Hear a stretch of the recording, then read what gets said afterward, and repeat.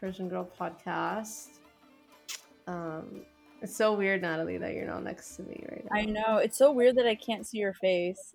Like, I'm so Yeah. used to seeing, like, I feel like throughout every episode, we constantly, like, do, like, a side note where we, like, talk to the listeners. We're like, oh my God, if only you could see Millie's face right now. Or, oh my God, if only you could see Natalie's face. But now I can't even see your face. And I feel like your face always shows the most about how you're feeling because sometimes you could be so monotone. This is true. So today we have Sally Sahebi, who is a board certified behavior analyst. Hi, guys. Hello, welcome to the podcast. Thank you. So before we get into the topics for the listeners and also for us, because we are just learning about behavioral analysis, could you tell us a little bit about that and how you got into that field? Sure. So, applied behavior analysis is pretty much the science of applied behavior. And it's empirically validated and evidence based. It's an approach that we use to teach behavioral principles and laws to increase behaviors or decrease behaviors. And we have a wide range of populations that we work with, people with developmental disabilities, businesses, behavioral disorders, challenges, speech, the whole shebang, pretty much. And it's a relatively new field. It's based on pretty much a little over 60 years of research. And I love it. It's an amazing field because there's not a lot of guessing. It is part of psychology, but it is evidence-based and data-based. So, it's like it's science. Whereas a lot of psychology can sway towards theories and schools of thought. This is more experimental and applied. So it's a wonderful field, and I got into it um, about 9 years ago. I started as a therapist working with different disabilities, and I noticed that people were requesting me a lot for different cases, and my supervisors at the time, they pushed me and they're like, you need to go to grad school for this and become a behavior analyst. And I was like, okay. I was thinking about getting into speech pathology, but after doing some research, I decided to go in this field, and I love it. I learned so much about myself and my family, and it's just a really rewarding field. And yeah, that pretty much sums it up. Interesting.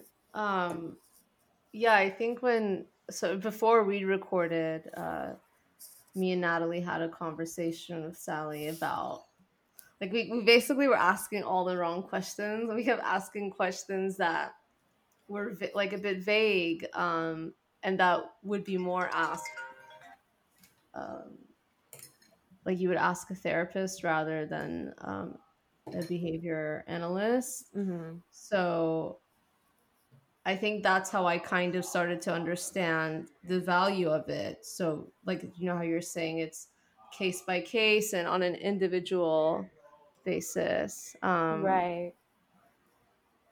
Right. It's totally individual based. That's a good point. A lot of psychology is statistical based. So there's these outliers, and it's never, like 100%. And with applied behavior analysis, often it's not 100% either. But it becomes more targeted because you analyze, the specific person's learning history, and you analyze that data, and you're able to project future trends and probabilities of how they're going to behave in certain similar conditions. So it's a little bit more precise. Mm-hmm. Yeah. But I think, well, I guess like a question I have is because you are treating things on a case by case basis, but you in this like in these situations or with these patients, do you see patterns which then you like, oh, you say like, oh, they have this pattern because they had this in their childhood, and actually there's another patient who developed like this same kind of pattern. So wouldn't that kind of be a way of generalizing, or I don't, or Yeah, that's a statistics? really good word you use, generalizing. That's actually a word we use often in behavior analysis. So, yeah, to some degree, we see that, learning histories happen. So, like, if the client one day is walking down the street and a dog starts barking at them and tries to attack them, now they have a phobia of dogs. So, something in their childhood could have triggered that phobia, and they will engage in behaviors to avoid walking near a dog or being around a dog. And it's because of that. So definitely, yeah, it'll generalize so that wherever they go, they're constantly anxious about running into a dog, for instance. Yeah. Yeah. What would you say generally, like, I mean, yeah, we can't generalize. Um, but it's so hard. I feel like everything I'm gonna say is wrong because I feel like I'm constantly generalizing and just boxing a whole group of people into like one category. But I guess I kind of want to ask what happens to a person to make them want to see a behavioral like analyst. Like I don't know how to put the Right. question, but like I never Go thought to to a go to one. Let's psychologist. say, yeah. So I guess there's I like could a whole talk about system this. in place. And I think it's unfortunate. I think like a lot of people can use therapy from a behavior analyst. Private sectors pay for behavior analysts to consult them and how to organize their companies and corporations. And um, people like in sports hire behavior analysts to increase performance and all that stuff. So it really depends. But like for the general like person, um, I think they could definitely benefit from a behavior analyst, but we are not certified to give individual talk therapy. We are like venturing towards something new that is in the field of applied behavior analysis called acceptance and commitment therapy. Um, and that's really useful for like anxiety and depression and things like that. But generally, the system in place right now, it's basically insurance companies and government agencies give us the clientele, and they're the ones that fund us for the majority of behavior analysts. And with that, the only way that they're going to fund you is if you have like some kind of a diagnosis or a disability, and then they're going to cover that. So that's why you don't see a lot of like behavior analysts like you do with like psychiatrists and psychologists and therapists and stuff like that. Oh, So so this is yeah. more like you're called into like a larger companies if they notice one of their employees is like exhibiting certain behaviors, then they bring in like your company that you work for, and then there's some sort of counseling. Right. So like I don't know if you guys heard of like industrial and organizational psychologists. They kind of branch from us. And we like design interventions that the company can do to the environment that modify people's behaviors to increase production and performance, things like that, or like, different contingencies. That's like a major word in our field, contingencies, that influence people's behaviors. Yeah. So we're a relatively new field. I see us going, and generalizing everywhere. But there's certain obstacles to get through to get there.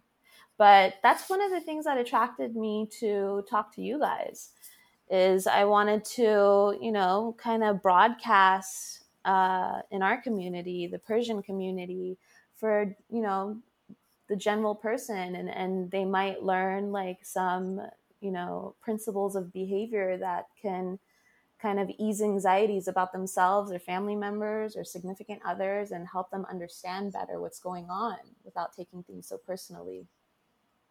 Yeah. Yeah, yeah, no, it's really exciting. I don't know, it feels like we're on the vanguard of something. I mean, you are, we're not, we're not, but like No, you guys are. not even the your vanguard. Millie, you're starting to like give us credit. It's like this is Well, all I know, yeah, I'm like, yeah, we're also behavior analysts. But so I want to actually, we have we do have our questions, but I want to bring this up. I don't think I had discussed this with you, but we in our first call, we were, I don't know, like the subject came up accidentally, but this like the how it's something you talk about a lot with patients, or that you see in your field, is like the kind of types we develop romantically and how they are tied to, childhood experiences or something like that. And I thought it was really interesting. And to me, it actually seemed uh, like it made sense that wasn't shocking to me, but I think Mhm. maybe it could. I don't know if you want to talk about that. Yeah, so I wouldn't like, so to me, I don't compartmentalize it as like childhood experience. I think it's our experiences are constantly fluctuating and modifying our behaviors as we speak. So what I could be attracted in my partner necessarily isn't the same things that I was attracted to, you know, a year ago or, 5 years ago, depending on the experiences that have modified or influenced my what I'm going after. So, you know, childhood could definitely be more salient because like in those ages, especially up to age 7, you're like a sponge, I'm um, recording. Wait. This is like Persian AMSR. Baba, I'm recording. That was such a like I feel like maybe I should edit that out, but I kind of want to keep it. it's like, yeah, totally. Sorry, you were saying. Yeah, so like we're constantly, it's really fascinating because we're constantly evolving. But yeah, childhood experiences could be more salient and more influential in certain patterns of what we're after and behaviors and reinforcers and all that. But that could always change. You could be attracted to a certain type or thing because of a childhood experience, and then you attain that and you experience it and it turns out to be punishing, and now you want something that's nothing like that you know so it constantly fluctuates. Um, so the reinforcement history is what we like to call it, which is learning history. It totally, I don't want to say predicts. I mean, it does, but you would have to have like really controlled settings to understand the variables that predict behavior. But it definitely uh, has the majority to do with what's happening and what you're attracted to, for So, sure. what you kind of do for a person is you help show them why they're attracted to something. Like you help them figure out what happened. Like you make the connection of what happened in their past and how it's affecting them now. To some extent, we go through like a series of processes where, for instance, I interview the client or the parents and I get the information I need. And then what I'm constantly thinking are, what are the particular behaviors that this person is having issues with? Um, and it could be a particular behavior is that they yell, they're a yeller. They get triggered easily and they yell or something like that. And then I look at, what's going on in their environment. What are the antecedents? What happens right before they yell? How they were conditioned to react in that way. What consequence occurred after yelling in the past that increased their probability of yelling now? And you have to look at the functions of behavior. I mean, we can like get really particular about it. It's a pretty big field, but the gist of it is pretty much like each behavior has contingencies, and these contingencies are pretty much antecedents, the response, and the consequence, if we want to break it down as the simplest form. And the antecedent is what happens right before the behavior. The response is what the behavior looks like what it is, if you were going to describe it and observe it, and then the consequences, what happens right after. And looking at this, you would kind of compartmentalize it into a series of functions. Is this person doing this for some kind of a sensory feedback, meaning something's happening inside their head with chemicals? Is this person doing it for attention? Is this person doing it for escape? Is this person doing it to get access to something like a tangible? And all behaviors are compartmentalized into these functions. So usually looking at the antecedent, what happens right before the behavior, gives you a big clue about why that person is doing that. So this is where the reinforcement history comes into play. If, you know, a child is constantly deprived of attention growing up because their parents are constantly busy working, or there's some kind of situation happening where the parents can't give the child attention as much, kind of neglecting the kid, then more often than not, what you see is a lot of attention-seeking behaviors, attention being the function, right?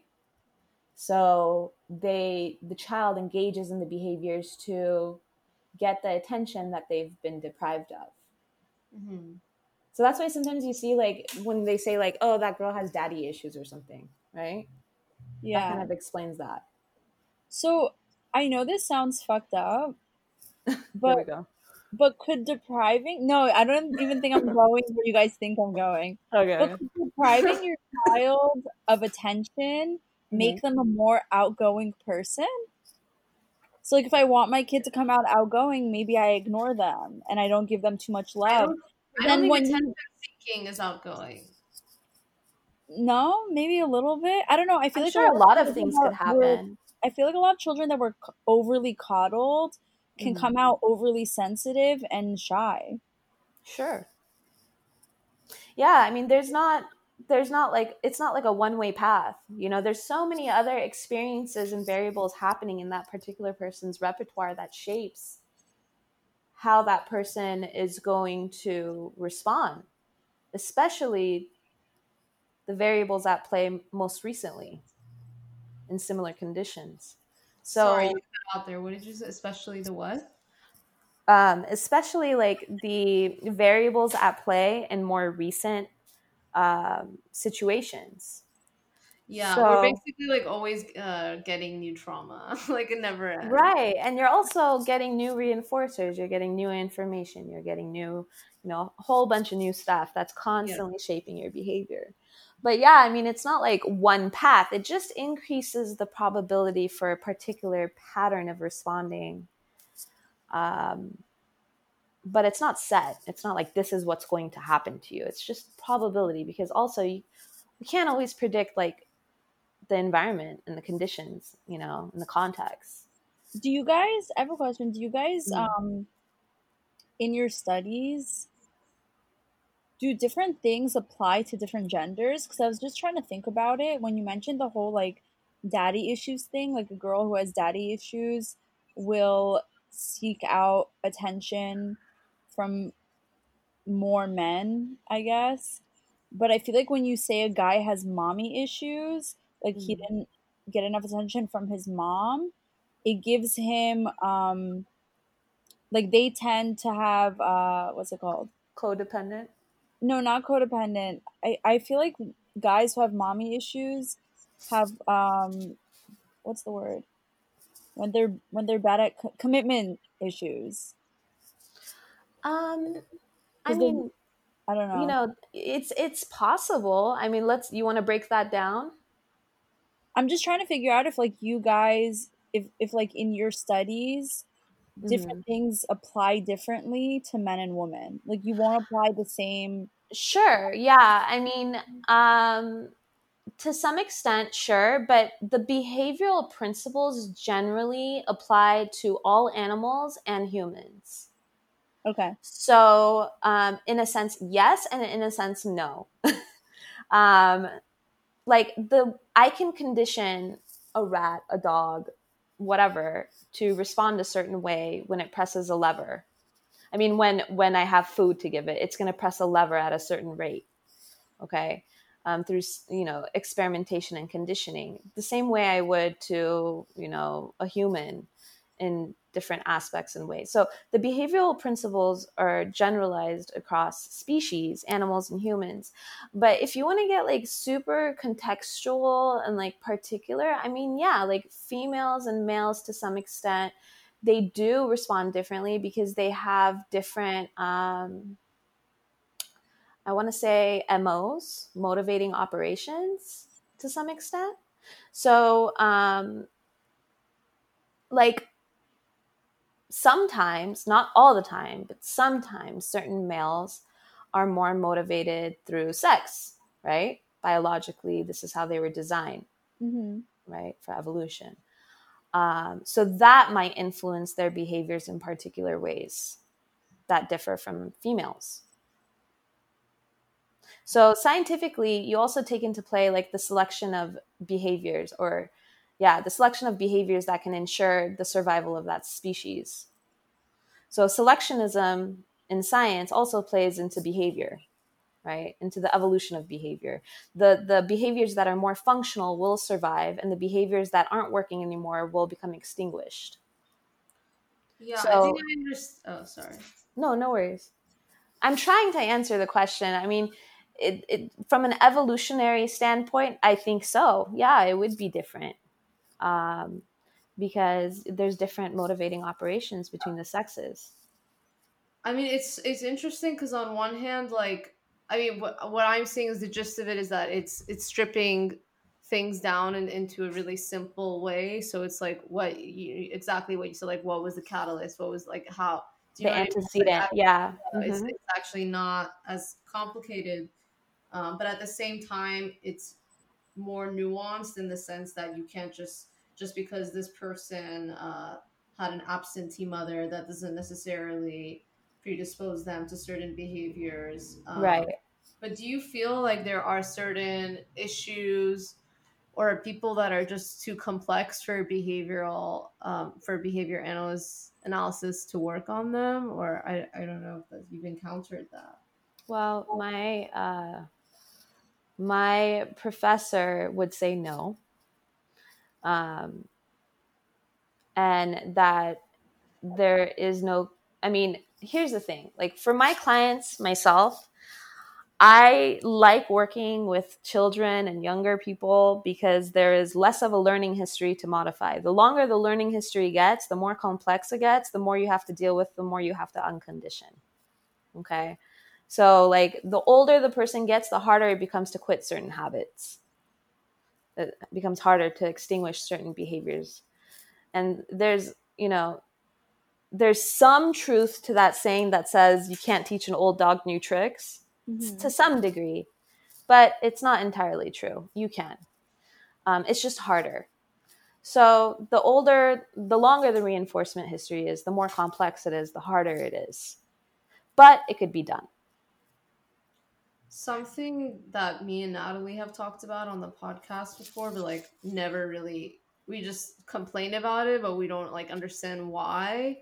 But it's how like there are certain marriages where the husband kind of lose attraction to their wife after their wife Mm-hmm. gives birth, and they're no longer able to see them as sexual creatures after they've had a child. And I Right. don't know, like trying, just like we're both trying to Yeah. understand that condition, like what did they learn to get to that point? And it's very like common in the Persian community. Yeah. So, like there's not a simple answer for that. It's not like, oh, because, bache ke bud, injuri shode bud, mamanash in kar kard. See, like a lot of like Persian, psychiatrists, psychologists, whatever famous ones may have a clear answer for that. But if I'm to see it from a behavioral lens, I would say that there's many different things at play. First, you have to identify the behavior. So what's the behavior? Is it the rate of sex? Is it the rate of attraction? However you define attraction. So if we're going to say sex, the frequency of sex, for instance, has significantly declined after childbirth, there could be a number of reasons for that, right? So sex generally for both sexes, female and male, will significantly decline if one or both parties are stressed out, right? Your libido drops when you're stressed out.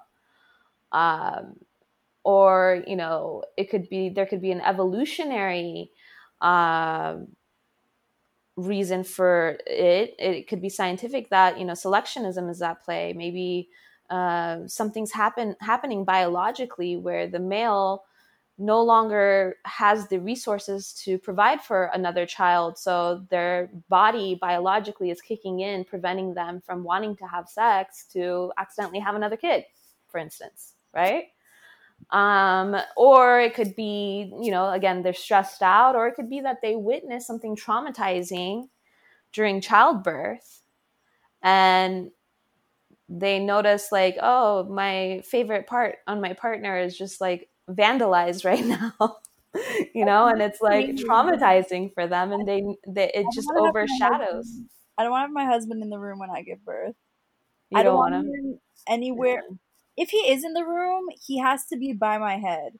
I don't want him down there in that area seeing anything that's going on. Yeah, that's a safe bet, honestly. I've never thought about that. I've Yeah, never. those are good things. I already know I'm planning a C-section. I do not want anything the size of a watermelon coming out of my vagina, personally.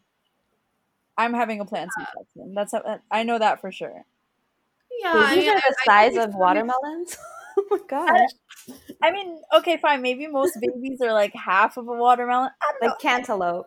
I don't know. I think it's something to be examined. That I mean, I also want a C-section, but if I was, I mean, whatever. We're like literally nowhere near having children. But I think like we should be examining why we think that our husbands shouldn't see or our partners shouldn't see childbirth, which is one of the most natural things. The most natural Okay, principles as humans. while giving birth, Millie, That's you so know you're strange. gonna push so hard that you take a shit.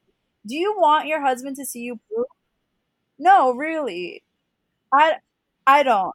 I think a little bit of mystery is a part of attraction. I don't want to see my husband poop either. Um, but so I mean, going back to like before the giving birth thing, there are men who flat out say, "Oh, I'm just no longer attracted to her because she had a baby." Like Well, there yeah, are men who say that. It's not like stress and other things. there's a specific couple that told me about like an issue, and the issue was the husband said, because she is now the mother of my child, I can't see her like sexy to him is almost supposed to be dirty and naughty.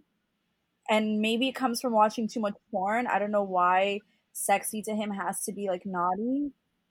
But he's like, because Whose she's the dog mother is of my child, I can't see her as naughty anymore, and I can't see myself doing naughty things to her because I almost see her as too angelic now.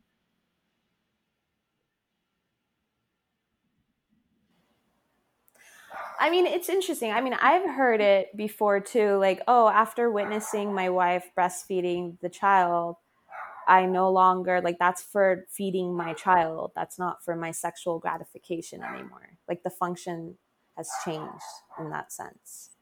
I mean, this is like from, you know, a male saying this. But, again, like, experiences fluctuate your preference. And some people can just be either traumatized by it or conditioned differently by it. And I like to look at it from an evolutionary perspective. Like, what is going on there? Is selecting that behavior supporting the evolution of that species? So yeah, that's pretty much what I see going on there. It could be that they're just not supposed to have like more children because he's lacking resources or something like that. There could be some kind of a sensory function at play. Sorry, my dog is like barking like crazy. I don't know if you guys can hear her. No, You're good? Okay. no, we can hear. Maybe A little bit. want to take a minute, or I don't know. Yeah. Let me close the door here. So sorry. Okay. No worries. It's fine. Okay. Yeah. Back. Oh my God. I had something delivered and okay, bit long story. Anyways. That's Um yeah, so behavior where were we? analyst. Oh, that's we need. Oh my gosh. Yeah, so what were we? Oh, the why men are not attracted. Well, some men, not Yeah, all men. some Yeah. men. Some men are sometimes not into the whole motherhood thing as far as remaining attracted to their partner as a sexual being as well. And that could, there could be a variety of reasons for that. Um, but, I think when more often than not they're observing their partner nourishing and feeding their child, that can overshadow the fewer opportunities they have to engage with that same stimuli, like breasts or whatever, as a sexual thing, right? Yeah, no, there are some fathers who become jealous of their children and the attention they get from the mother. For sure. Yeah. I mean, I've seen people like that, like with dogs. Like they get a dog and they get jealous at how their partner is paying so much attention to the dog and not them. It's crazy.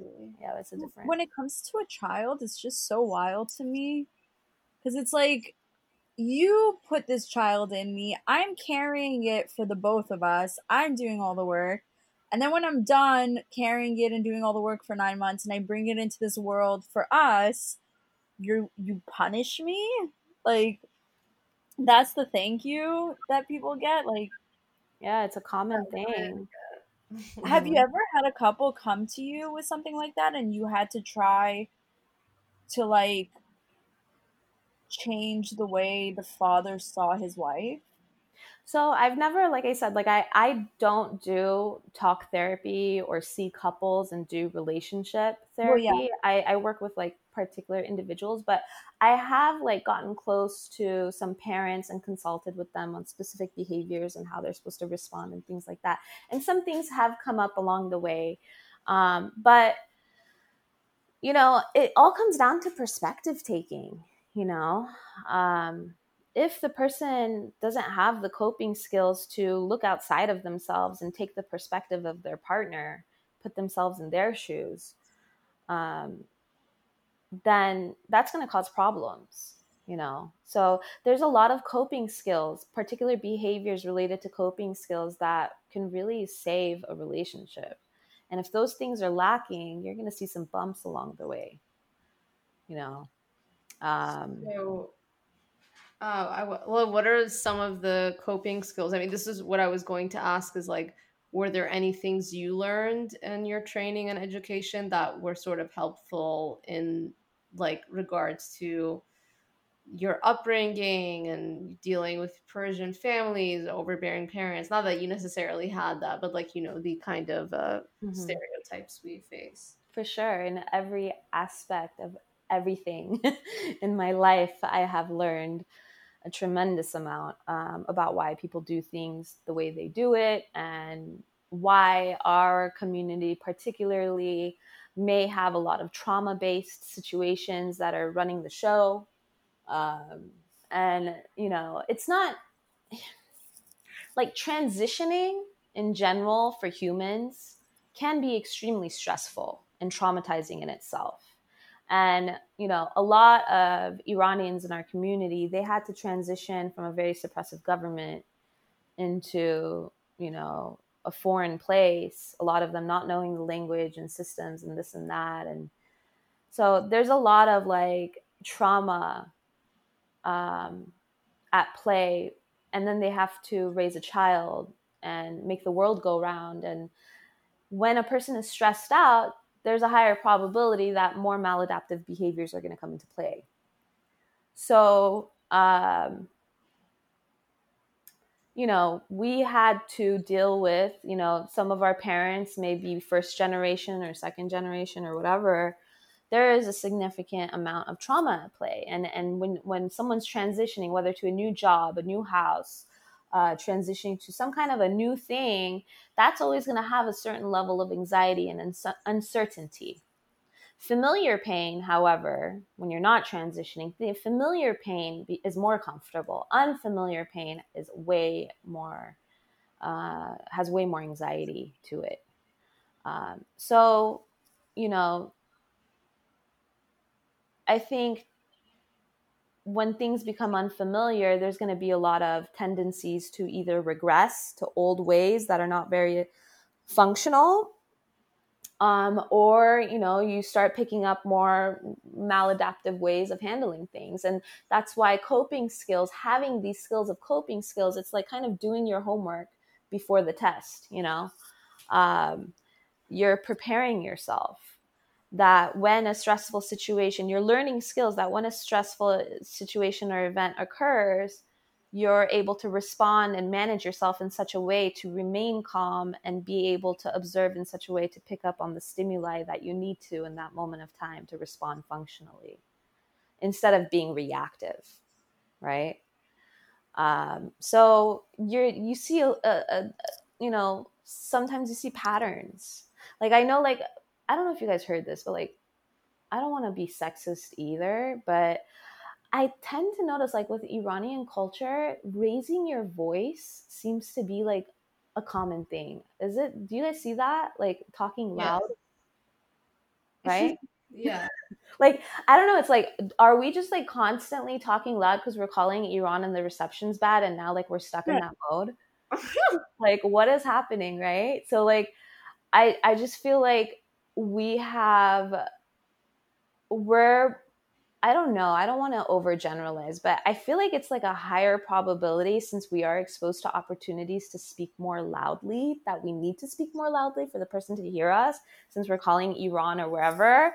But I feel like in moments of confrontation and arguments and stuff, like, we're really trigger ready to yell.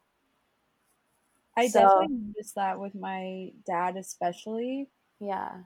He's so trigger ready that before I'm even arguing with him, like, I'll calmly say something and Yeah. he'll respond in like an argumentative way, and I'm just like, why was that your automatic reaction? Like, I did not attack you in any way, shape, or form. I came to you in a very calm manner, and like, you automatically reacted yelling as if I started yelling at you first.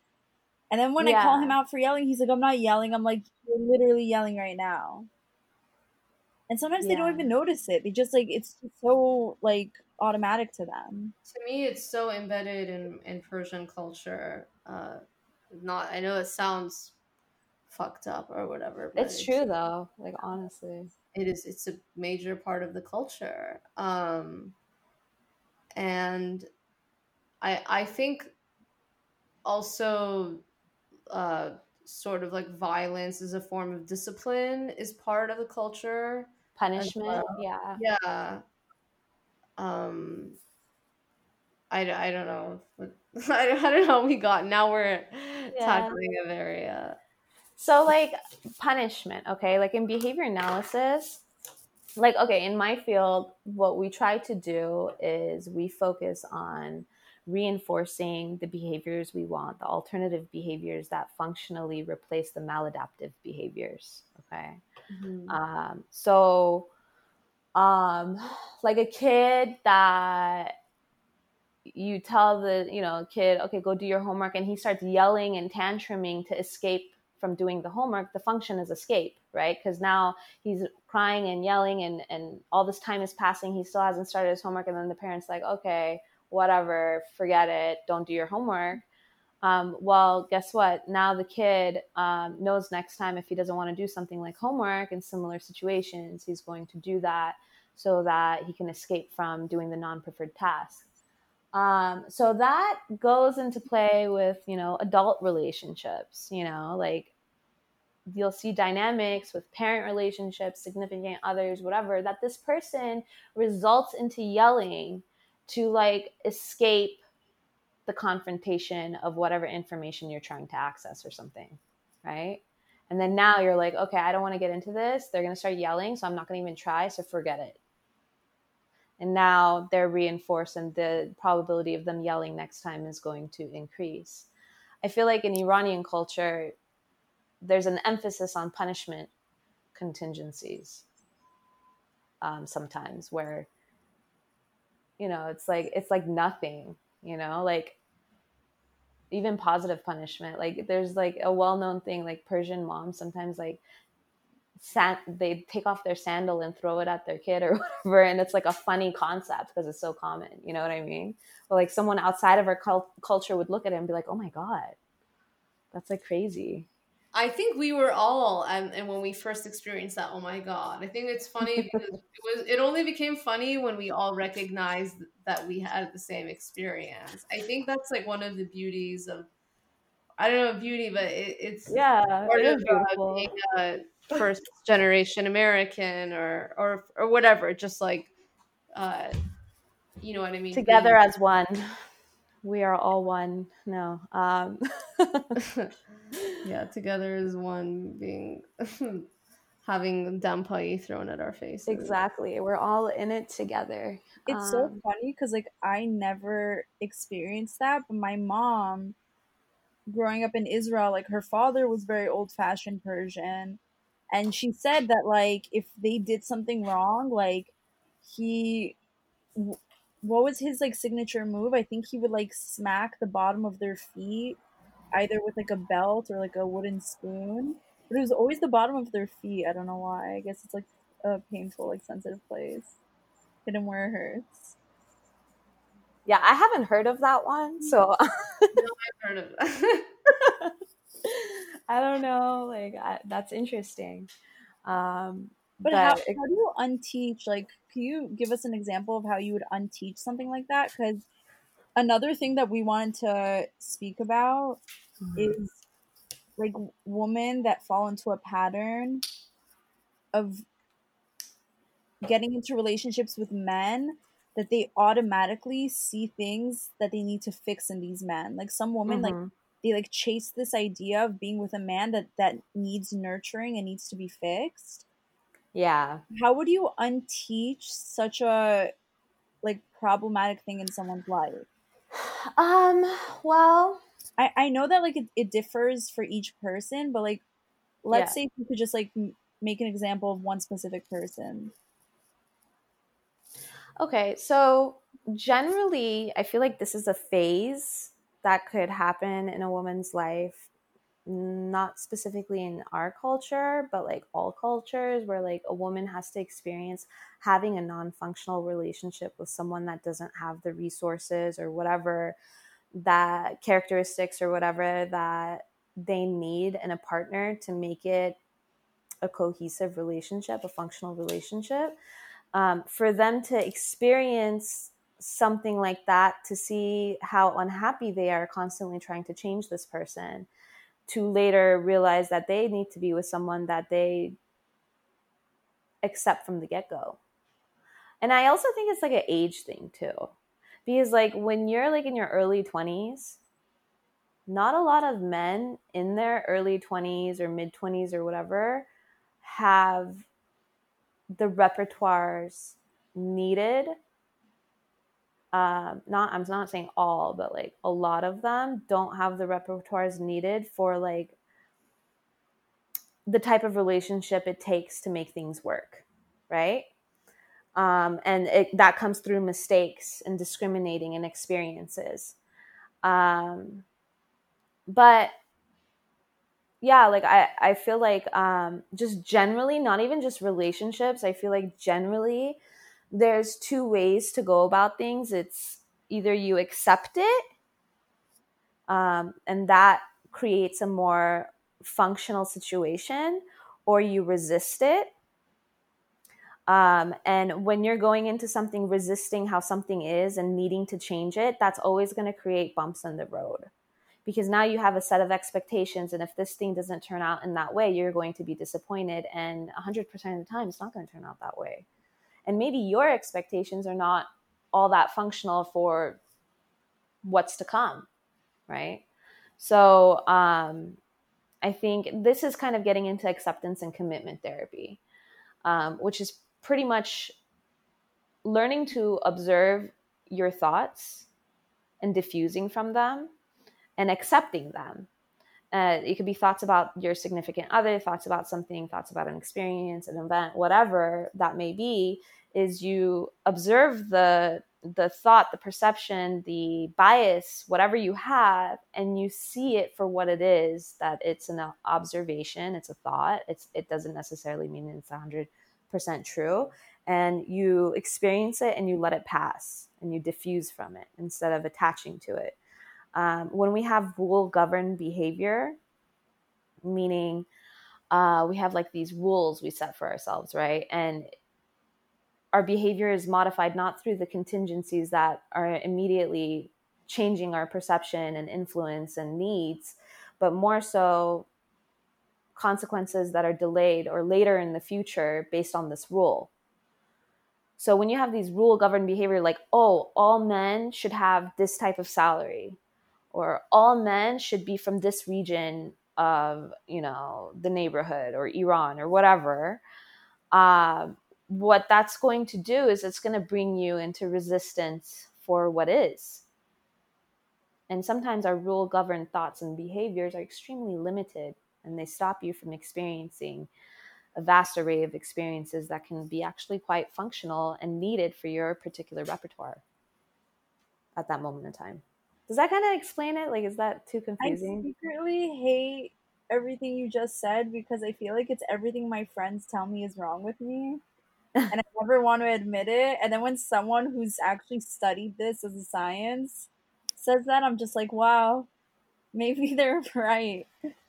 Um, no, but everything you said, I feel like is so relatable to Good, so many yeah. people, especially in the Persian community. Um, you actually like touched like by answering my first question, you kind of touched on another topic that we want to discuss, which is an obsession in the Persian community with only being with a certain type of person from a certain city. Oh, Even yeah. now, it's so weird to me that people back in Iran were like this because when I speak to my family, let's say part of my family is Qashi, when I Mm-hmm. ask them where they were born and where they grew up, everyone apparently was born and raised in Tehran, Mm-hmm. but their great great grandfather was from Kashan, so they're all Kashi. So I'm like, Mm-hmm. not only did you were not born in Kashan, you did not grow up in Kashan, you it's like your grandfather that's from there, but you're still gonna only try to marry someone else from Kashan who also isn't from Kashan. Like it made Yeah. no sense to me because so many of them weren't even born in these cities, but they consider themselves Kashi because their great grandfather was from there. And then somehow that also carried on into American Persians. A lot of them are still like, oh, like my family's Kashi, and like I'm not gonna date someone who's Esfani. Like Right. this is still carried on, and like what you were saying was so true that I think sometimes people shut down a certain type of person that could be good for them because they have this certain stigma or like mindset in their head that they should only be with a specific person. Right. And I get why. I mean, I get why people get in their rule governed ways. Like for instance, like with Iran, like, or even in the US, someone from Texas is going to have like a specific accent or lahja that we might not be attracted to, or certain tendencies and habits that they're into that we don't see as to be very healthy or functional or whatever. There's like a higher probability of those kinds of occurrences in those particular regions. So like I get to some extent like why, because it's like a more safer bet, but at the same time it's not, it could just be possible that this person could be actually amazing you know, and so good for you and very attractive to you, you know.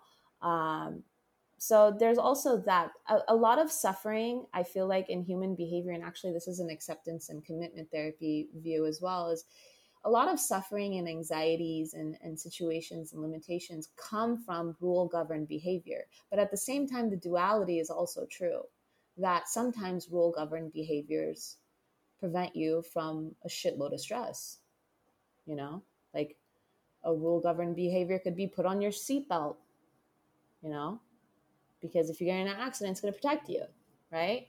I mean, yeah, you put on your seatbelt now and you don't see the consequence right away. It's delayed, it's later until, God forbid, you get into an accident or whatever. But, um, well, nowadays the car beeps, so there's a consequence there. If you don't want the car to beep, you have to put on your seatbelt.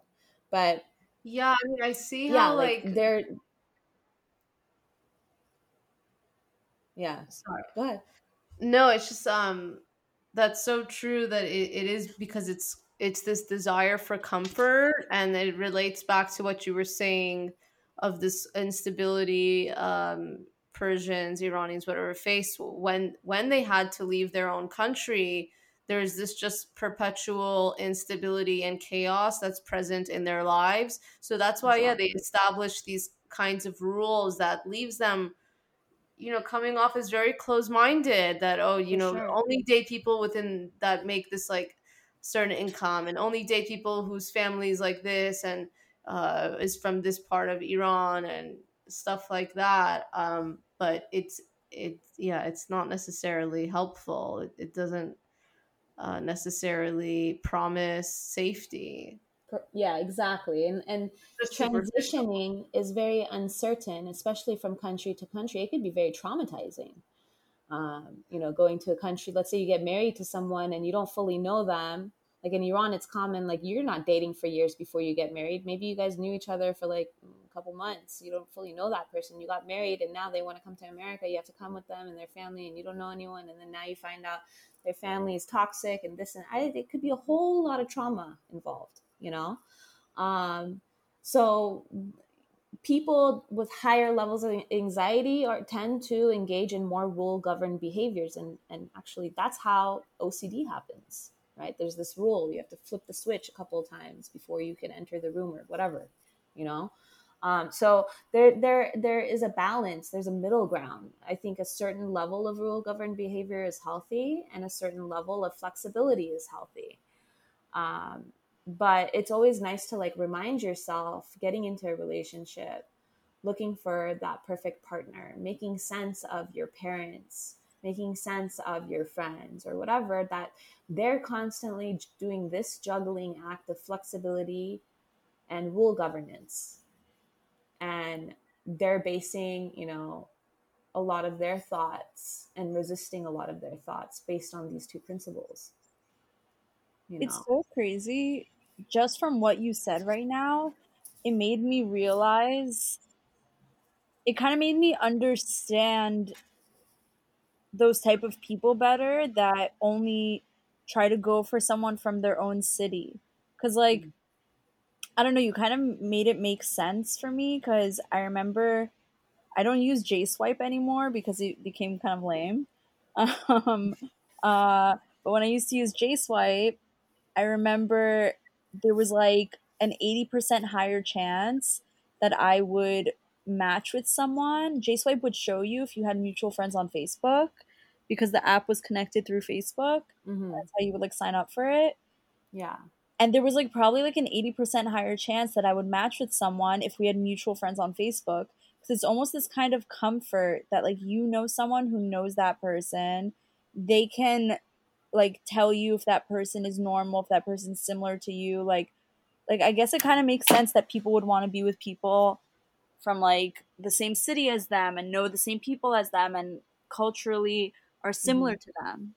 Yeah, Like, it's a safer bet. And also it's like, oh, if these people approve of you as an acquaintance or as a friend, you must have some qualities that I can relate to, you yeah, know? that really makes sense. I don't like, I really used to judge that so much, but now I see that it's something that I kind of do in my own way.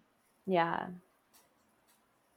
Yeah, I mean, at the same time, though, I mean, like, I mean, I don't want to say there's always a duality to something, right? There's a good side and a bad side to it. Now, if you're using J Swipe and you're matching with someone that knows like a lot of people that you know, the good thing is that, yeah, it's a safer bet. This person is more likely, higher probability that they have characteristics that you're compatible with, that your friends like, you just mesh better. But then there's also that duality, like, what if things don't work out though? And then he starts like talking to the people that you know about certain things about you, right?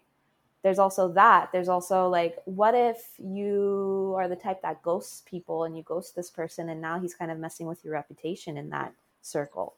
Yeah, me and Millie were just talking about the fact that a lot of Persian girls find comfort in when they're younger and they're not looking for marriage yet, find comfort in only dating guys outside the community and only dating non-Persian guys, because then they know that they can have sex with the person and do this and do that and Mhm. have like let go of all of their inhibitions and like just do whatever they feel like doing, and nobody's gonna find out because this non-Persian guy doesn't know anyone in the community, doesn't know any of your relatives, doesn't know your friends. um Well, speaking of, patterns and I think a lot of Persian girls have a hard time being intimate with their husbands if they get to their Persian husbands, because they only know how to let go of themselves with someone who isn't from their own background, because they associate their own background and their culture with judgment and all of these things. So I think that's a very big issue. Yeah, for But sure. And it could nothing also relieves that be, when it's an entire community that's problematic.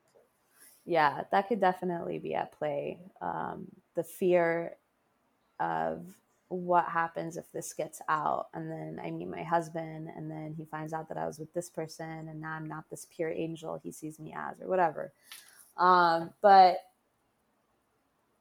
it's also like, I feel like it's not just Persian women. I feel like a lot of women um, can have the issue with getting intimate after a series of relationships as well, because when you get like hurt, right, you now build up walls. Now your reinforcement history and repertoire has changed in such a way where you're less likely to um, be vulnerable, because it takes a certain level of vulnerability, right? So there's also that. So you have to like look at all kinds of, we can't just say, oh, it's because this. I'm sure there's like other variables at play too. How many relationships has this person had experience with? Was she ever in love? Did she have a heartbreak? Um, is this particular person in her community circle? What's that cost? What's at play? So there's all that too into the total analysis, if you can even do a total analysis, that kind of shows you a trend and probability of how things are likely to turn out and what the consequences may be later. And then you do your rule governed behavior, and make new rules, and you're constantly modifying your rules. But yeah, I guess when you said what's the difference with like men and women, I think like if we're gonna get like super complex about it, I feel like women are more cautious when it comes to engaging in intimate relationships. I don't know. What do you guys think? I don't think I agree with that. I don't know. For i me, i do especially when it agree. comes to gender, I really don't think I don't I stay away from generalizations. But Yeah, in I the don't know. relationship aspect, there's other like things like biology that we can't deny. But in terms of like intimacy, I think that's something that needs to be looked at on an individual basis. But But Millie, yeah, can you agree that recently, I don't know if you've seen this as a pattern, but I feel like I have, that girls won't do relationshipy type of things with a guy unless they want it to turn into a relationship.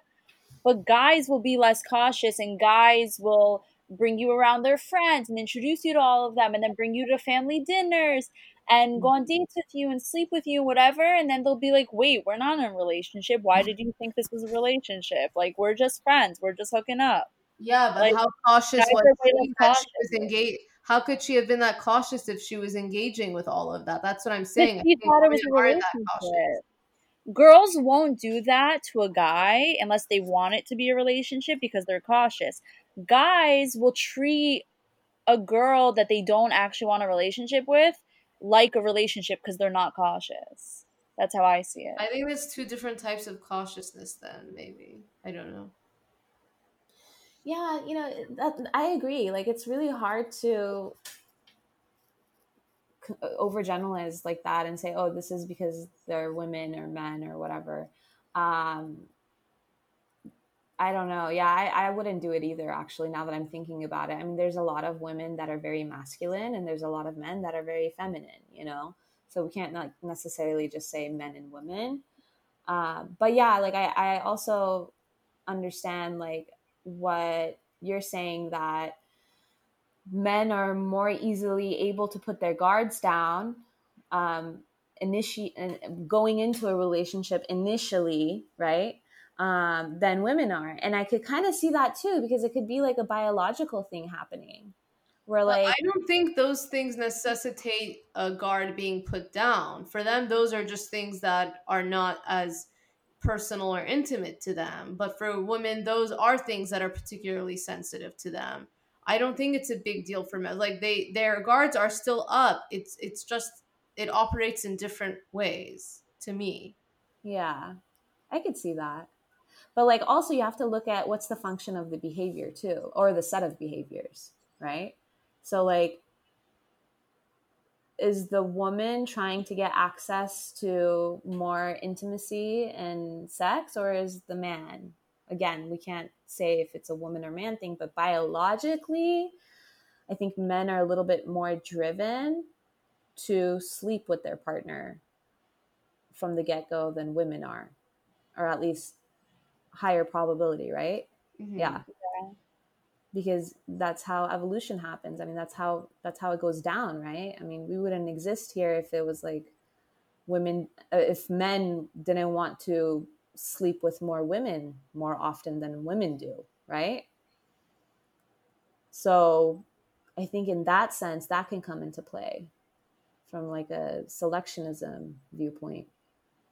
I mean, um, I think a lot of the things women do in general are a reaction to what men do.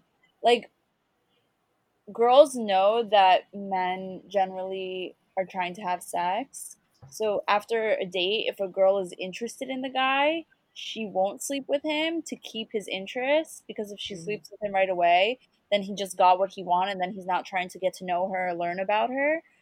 But if a girl is like, I'm attracted to him, but I'm not actually into him, I think she's more likely to sleep with a guy on a first or second date because she doesn't care to try to like reel him in and try to get to know each other.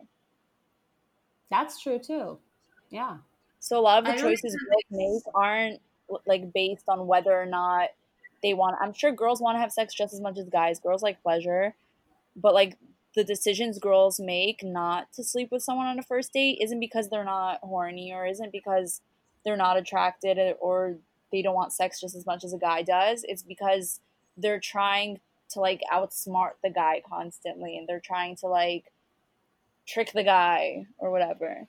Yeah, I mean, they're trying to ensure that this person gets the opportunity to get to know them and like them for who they are and want to be around them, not just for sex. And then when the Yeah. sex does happen, once they're satiated, they're not going to disappear because now they're satiated, but Yeah. they're actually going to want to hit them up later and be like, hey, I miss having you around. Conditioning them. I wouldn't say like tricking them, um, but I get it. Like, yeah, totally, it's a smart move. But yeah, you want to provide the opportunity to condition the person to get used to you a little bit. And also, I don't know about you guys, but I feel like when you get to know the guy a little bit, they become. Oh no, I don't want to say that. Well, what were you gonna say? yeah, like if you like someone, right, like you kind of can see yourself with them and having a relationship with them, another part of you wants to wait on it because you kind of want to experience like a nicer connection when the sex does happen, right? Because I think like for women, it like a lot more like hormones and emotions and stuff come into play, like oxytocin. I don't know if you guys heard Yeah. about it. Yeah.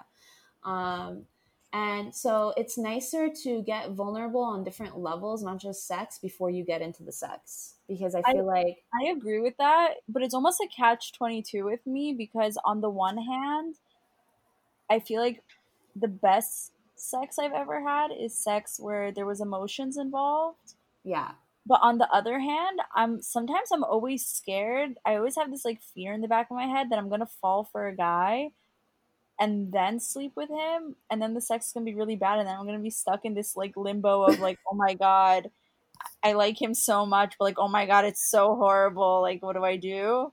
So it's like almost like you don't want to wait too long, but for like you want to sure. wait Yeah. long enough that like the sex is better because of the feelings you have for each other. Yeah, there's that duality there again, for sure. Well, I think falling in love with someone, which of course is a state, but like not a long term thing. Like loving someone is different, but like getting to that point where you fall for someone, it requires a combination of things and like like multiple connections, like what Sally was saying. So, yeah, there is the initial connection where maybe it's intellectual, and like the second connection is emotional. I don't think you're going to fully fall for that person if the third connection, which is physical, doesn't happen. So I think unless you're like Charlotte in Sex in the City and like now Oh my you're literally at the altar and you're like, yeah, he can't get it out. Like that's obviously a different story. Like well, just don't. that's just desperation. Yeah. So like yeah, try we support premarital sex. Woo! Wait, what's my new favorite quote? You can't have premarital sex if you just never get married. Yeah. Oh my God, yes, totally. Um, Yeah, no, and it's like, you know, a lot, like, yeah, a lot of variables come into play. There's the oxytocin, there's the reinforcement history, but also I hear guys like, you know, guys from I heard from like some guy friends that like they'll just lose interest if, you know, sex is not on the table after, you know, like a month, because they've had experiences where, like, you know, you said, like, they'll wait that long and then they'll have sex and it's complete crap, you know, yeah. and it's very awkward. Or not even And necessarily that it's crap, but it's just not compatible. Like I know some guys don't like to be choked and they get like freaked out. And it's just like it's like I don't know how we got here. it's we're going there. I feel like it's been a while since I've been this open and shared this much with our listeners. Like I feel like in the beginning of the podcast, I was more open to sharing. We were also anonymous, and I feel like I just like told you guys more. But I think that they deserve honesty and truth, and I think Yeah. that that's what they want to hear. And they don't want sugar coated things. So this is the truth. You know, some guys, I'll go to choke them, and they get freaked out, and they're like, "Don't do that," and I'm just like, it's incompatibility. And no matter how great I think their personality is, I think in a way it's I just know it's not going to work because it's a turn off. It's you want someone who's compatible with you. It's not even good or bad at sex. It's more compatible or not compatible. But also, like, compatibility can be learned as well. So initially the sex could be shit, and then you learn each other's My bodies A and lot of girls discriminate. like to teach, which is such a great thing, and I envy my friends that Exactly. enjoy teaching. I have zero patience. I do not want to teach anyone anything. I want you to already be the person I want you to be, which is so horrible, and maybe the reason why I'm still single at 25. Um, but There's nothing I wrong with being still single at 25. well, Yeah. well, single for 25 years, maybe is how I should put it. You've Uh, never been in a relationship? no. Okay. Do you want to dissect me and try to understand what's wrong with me? No, there's nothing wrong with you. It's a blessing in disguise as well, because you're not, you know, exposed I to all those relationship traumas that could make you so fearful of. being I vulnerable with agree someone. because I think it also made me a more independent person. For sure. And I get that a lot from guys. A lot of guys are intimidated by it though, because it's almost too much independence to the point where like a lot of guys want a girl that's a little needy, no matter how much they say they don't.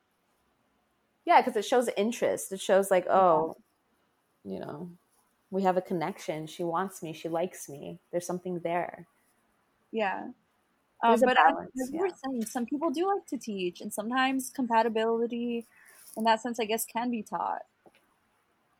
Yeah. Yeah, it can be. I mean, okay, I'm not going to get into like personal stuff, but I know of situations where the sex initially is, from what I hear, like crap, and then it turns into the best sex they've ever had in their life. And not that they intentionally tried to teach the person, but it just learning happens, whether you like it or not.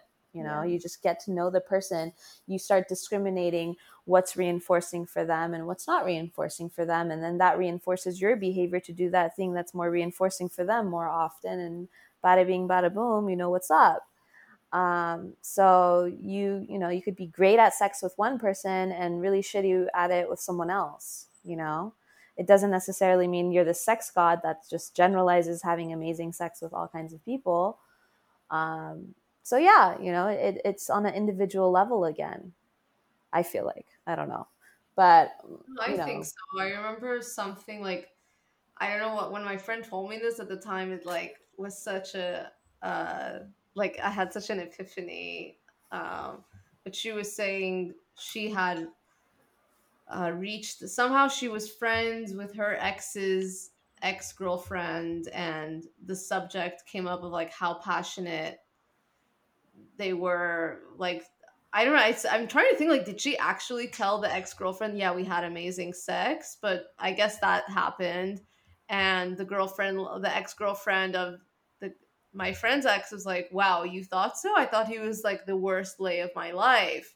But meanwhile, for my friend, this ex of hers was like a sex god. So I think it's yeah, it's like it is about individuality, and it's everyone, you know what I mean? It depends on the person and Right. uh, Totally. Wow, connection. that's such an interesting situation to be in. I don't think I've ever heard of such a thing. Yeah, I feel like I didn't ask enough questions about how that situation came to Oh be. my god, I would have asked all the questions. Like where two exes of one guy become friends and then trade sex stories about the same guy. I think that's wild. Yeah, well, this Yeah. is in Berlin. I guess they're just more bohemian about that. I Oh don't know. yeah, in Berlin Poor they're guy. definitely. I mean, not poor guy. One of them called him a sex god at least. The other one Yeah. said he was the worst lay, but at least one of them was like satisfied. I love how all of our, like, the ends of all of our podcasts always ends somehow with like a sexual conversation. Like, what does this say about us and what we need? Whatever, we're humans, and whether they like to admit it or not, these are common thoughts that happen throughout the day for everyone. So we're just more open about it at the moment. All Yeah. good.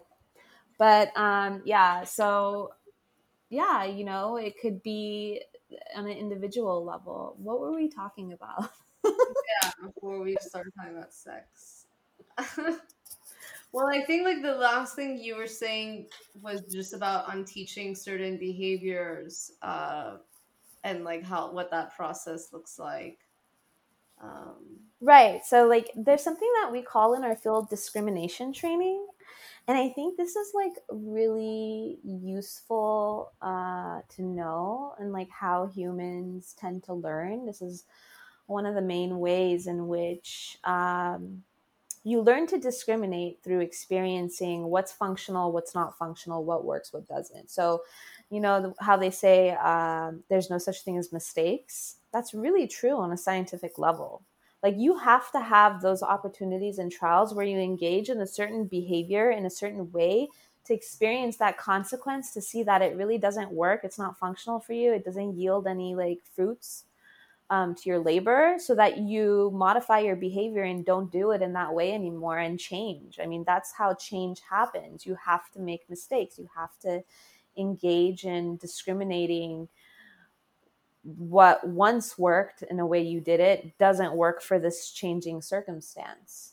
And so that's why, repertoires and on an individual level, it's important not to engage in rule governed behaviors, because when you're engaging in rule governed behaviors, the stimuli fluctuate in your environment in such a way where what was functional before and how you did it doesn't necessarily apply in that way of the rule that you've set for yourself to today's situation in today's environment. And it's not going to yield the same kind of fruitful results as you expected based on that rule.